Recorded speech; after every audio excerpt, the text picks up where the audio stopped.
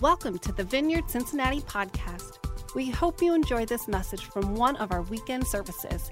To subscribe to our podcast or listen to other messages, go to vineyardcincinnati.com/podcast. People must know. People must know. We must know that Jesus Christ is Lord. That's the only reason we are here. You're not here tonight to see me in my new hot red sweater, but it does look good. You're not here to see me in my nice black jeans. They're not skinny jeans, but you're not here to see that. Although they do look good. We're here for one reason and one reason only. To celebrate Jesus Christ as Lord. Amen.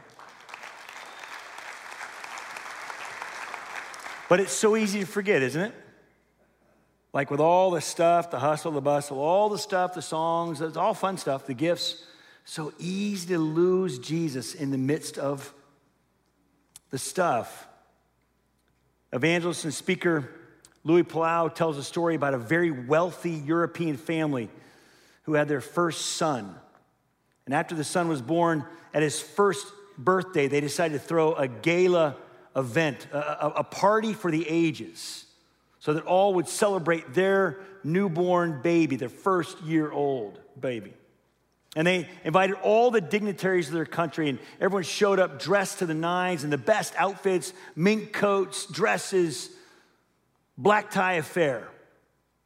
And they were royally entertained. And when it came time to bring the baby out to celebrate the baby, they couldn't find the baby. And the governess was running all over the house frantically saying, I can't find the baby. I don't know where the baby is. And all these dignitaries, in a very undignified way, began to frantically search for the baby. They had lost the point of the party. And finally, one person said, I recall seeing a baby on a bed in one of the many rooms of the mansion. And sure enough, they found the baby buried beneath a pile of coats, peacefully sleeping. This could have gone dark. This story could have really gone dark. Peacefully sleeping. And Luis Palau makes the point. They had a party for the baby, and they didn't even know where the baby was. Do we as Christ followers, do we as people have Christmas celebrating the birth of Jesus, our Savior who is Lord? Do we lose him in the midst of the season? Do we misplace Jesus under a pile of traditions, a pile of stuff? Nothing wrong with the traditions, nothing wrong with the stuff, but do we misplace Jesus? And we can't. See, here's the deal. The purpose of Christmas, the only purpose of Christmas, is the person of Jesus. It can be for no other reason. And I know the gifts are fun and the parties are fun, but if Jesus didn't come and live and die and rise again, what is the point? We've been asking all month around here, what consumes you? And what are you consuming? What are we consumed with and what are we consuming? Because what consumes us controls us. And what we're consuming changes us. In other words, if we're consumed with fear, anger, hatred, stress, then we're going to be controlled by fear, anger, hatred, and stress. If we're consuming stuff, parties, approval, for consuming all these things that aren't bad necessarily, but if we're consuming those are the things that will change us rather than being consumed with and consuming Jesus and letting him control our lives and him change us. This whole month, we've been looking at the 4 candles of Advent. And the 4 candles of Advent represent love, joy, peace, and hope. And the whole idea of the 4 candles is to recognize that not only did Jesus bring hope, he is hope. Not only did Jesus bring peace, he is peace. Not only did he bring joy, he is joy. Not only did he bring love, he is love incarnate. And that is why we celebrate Christmas. The story of Jesus, all of it, the whole story, his life, his death, God becoming man, God in a bod, so we can know him and relate to him, so he can come save us from our sin, his life, his death, and then his resurrection, setting us free from our sin. The whole story is the story that changes our story. Jesus' story changes our story. Matter of fact, his story changed and changes all of history. We've renamed the calendar or reset the calendar around Jesus' birth. That's how impactful he was. We cannot forget to be consumed by and consume Jesus this Christmas. What's consuming you? What are you consumed by? What I want us to be consumed by is the gospel found in the story of Luke that Raul referenced earlier. That when the angel of the Lord visited those shepherds on that silent night, holy night, 2,000 years ago. And I think it's interesting to point out that God had gone silent from his people for over 400 years. There had been no prophets, no biblical speaking to his people for 400 years. He was allowing us, the people, to see how dark it was and how in need of a Savior we were. And the first people God sends his messengers to are the lowest of the low, the bottom of the barrel in culture, the shepherds. These were the nobodies of culture. And isn't it just like God to go to them first? And this is what the angel of the Lord said to him on that amazing night. And the angel said to them, "Fear not. For behold, I bring you good news of great joy that will be for all the people. For unto you is born this day in the city of David a Savior, who is Christ the Lord." One of the most profound verses in all of Scripture is profound, but this is the gospel in a nutshell. The good news.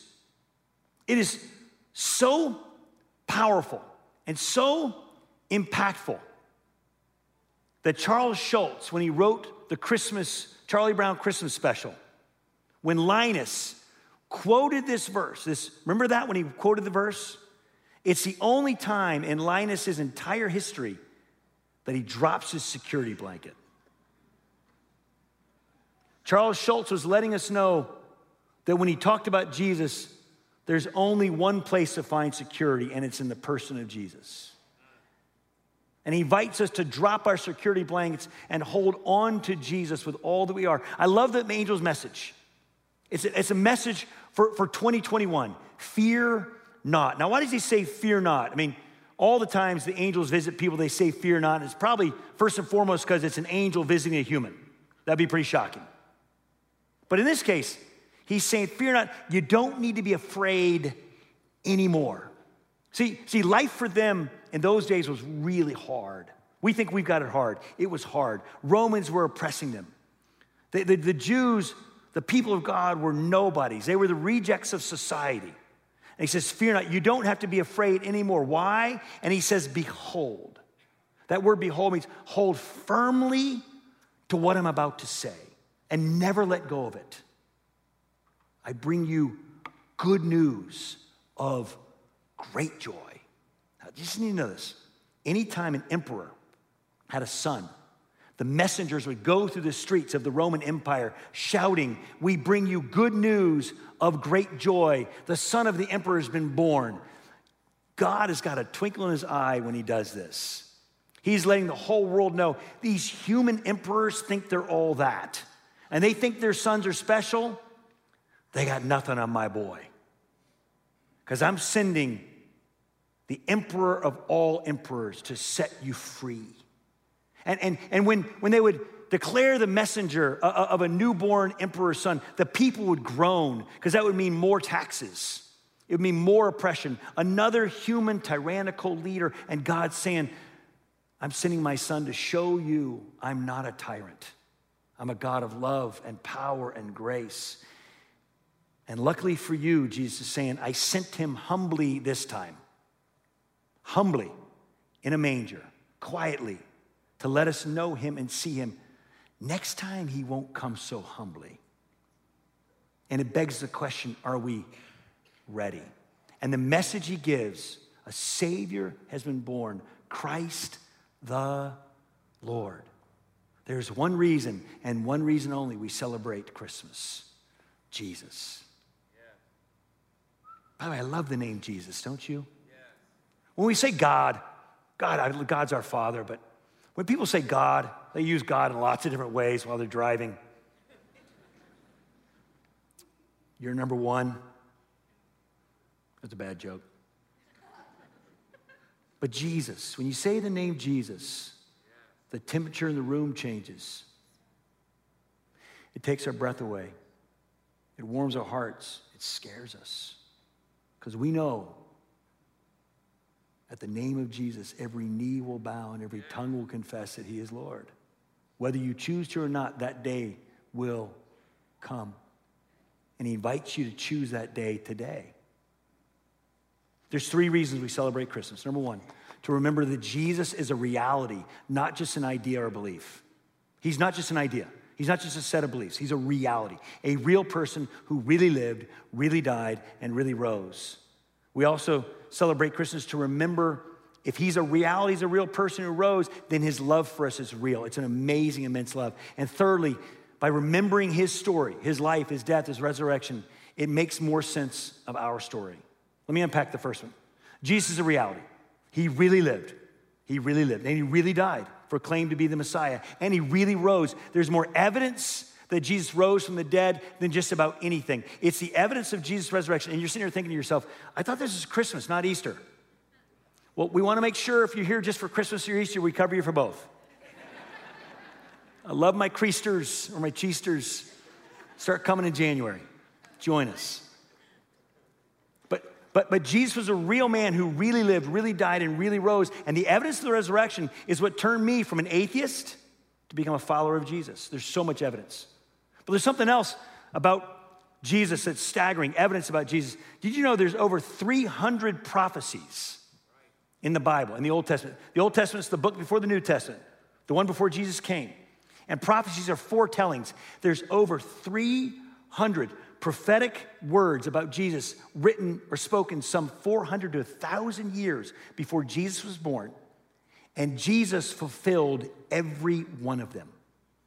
That's staggering. Every one of them were fulfilled in the person of Jesus. Scientist and mathematician Dr. Peter Stone gives us a perspective on what 300 prophecies fulfilled by one person would mean. He said, imagine the odds of Jesus just filling 8 of the 300 is 1 in 10 to the 17th power. That's a crud load of zeros.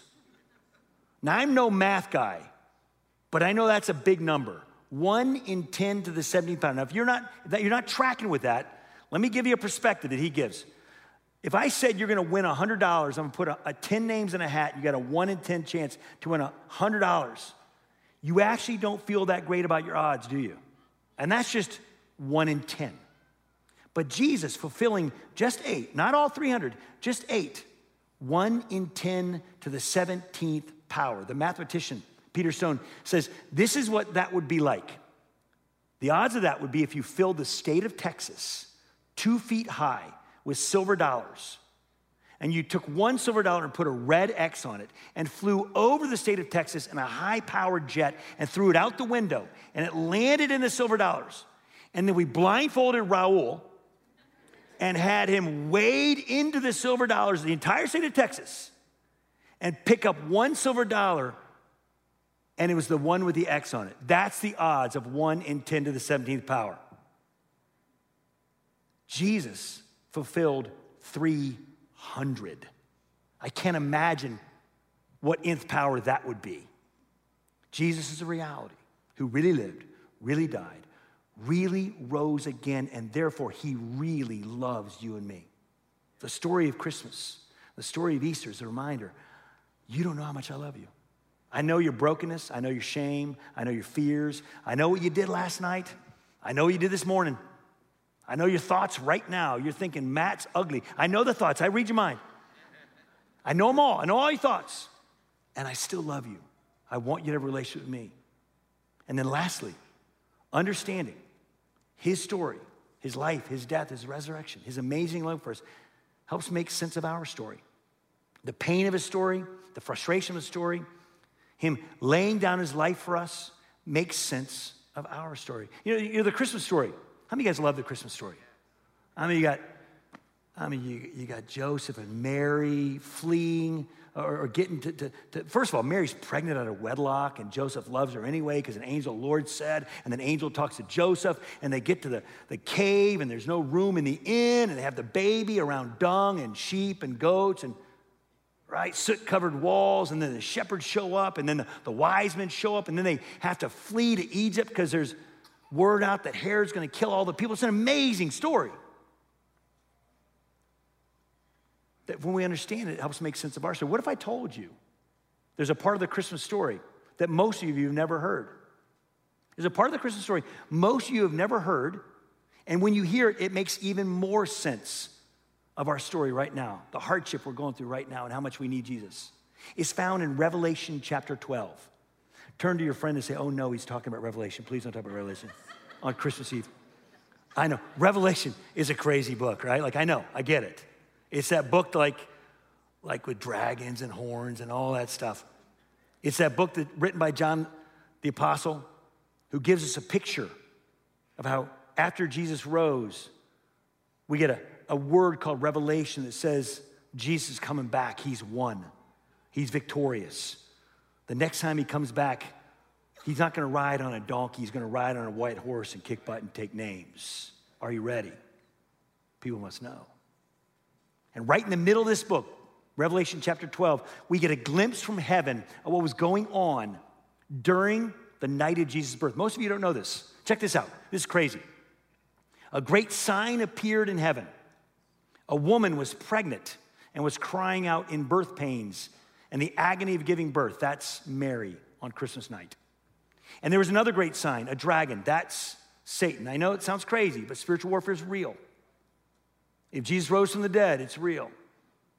A dragon stood in front of the woman who was about to give birth so that he might devour her child the moment it was born. She gave birth to a son, that's Jesus, a male child who will rule the nations with an iron scepter. That night, silent night, holy night, there was a war in heaven. Michael and his angels, that's Michael the archangel, and his angels fought against the dragon and his angels, and they fought back. But he was not strong enough. The dragon was not. And they lost their place in heaven. Then the dragon was enraged at the woman and went off to make war against the rest of her offspring. That's us. Those who obey God's commandments and hold to the testimony of Jesus. See, this understanding what happened at Christmas night helps us understand that when we were all born into this world, there's a war going on. There's a war for your hearts and my heart. The enemy is out to take us out. You're looking at me right now going, this might be one of the darkest Christmas Eve services I've ever heard. No, it's not dark. In this story, there's hope. Why? Because Jesus overcame the world for you and for me. Jesus, we remember Christmas to remember he lived, he died, he rose again to set us free. There's hope in the midst of the chaos. C.S. Lewis, in his book, Mere Christianity, wrote this profoundly in the second chapter called The Invasion. He said, one of the things that surprised me when I first read the New Testament seriously was that it talks so much about a dark power in the universe. A mighty evil spirit who is held to be the power behind death, disease, and sin. Christians, people must know the universe is at war. Friends, when Jesus came to earth, heaven invaded earth. When God sent his son to the earth, it was God drawing a line in the sand to the enemy and saying, not in my house. You can't have my kids. They're mine. But understanding this brokenness, this spiritual warfare helps us understand the brokenness in the world. Sex trafficking, depression, murder, school shootings, COVID, hatred, fruitcake, and politicians. It helps understand all of it.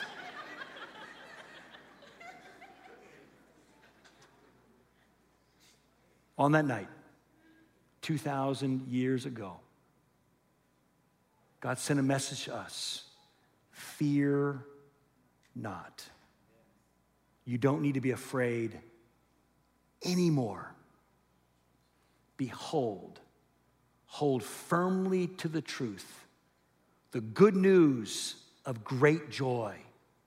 A Savior has been born, Christ the Lord.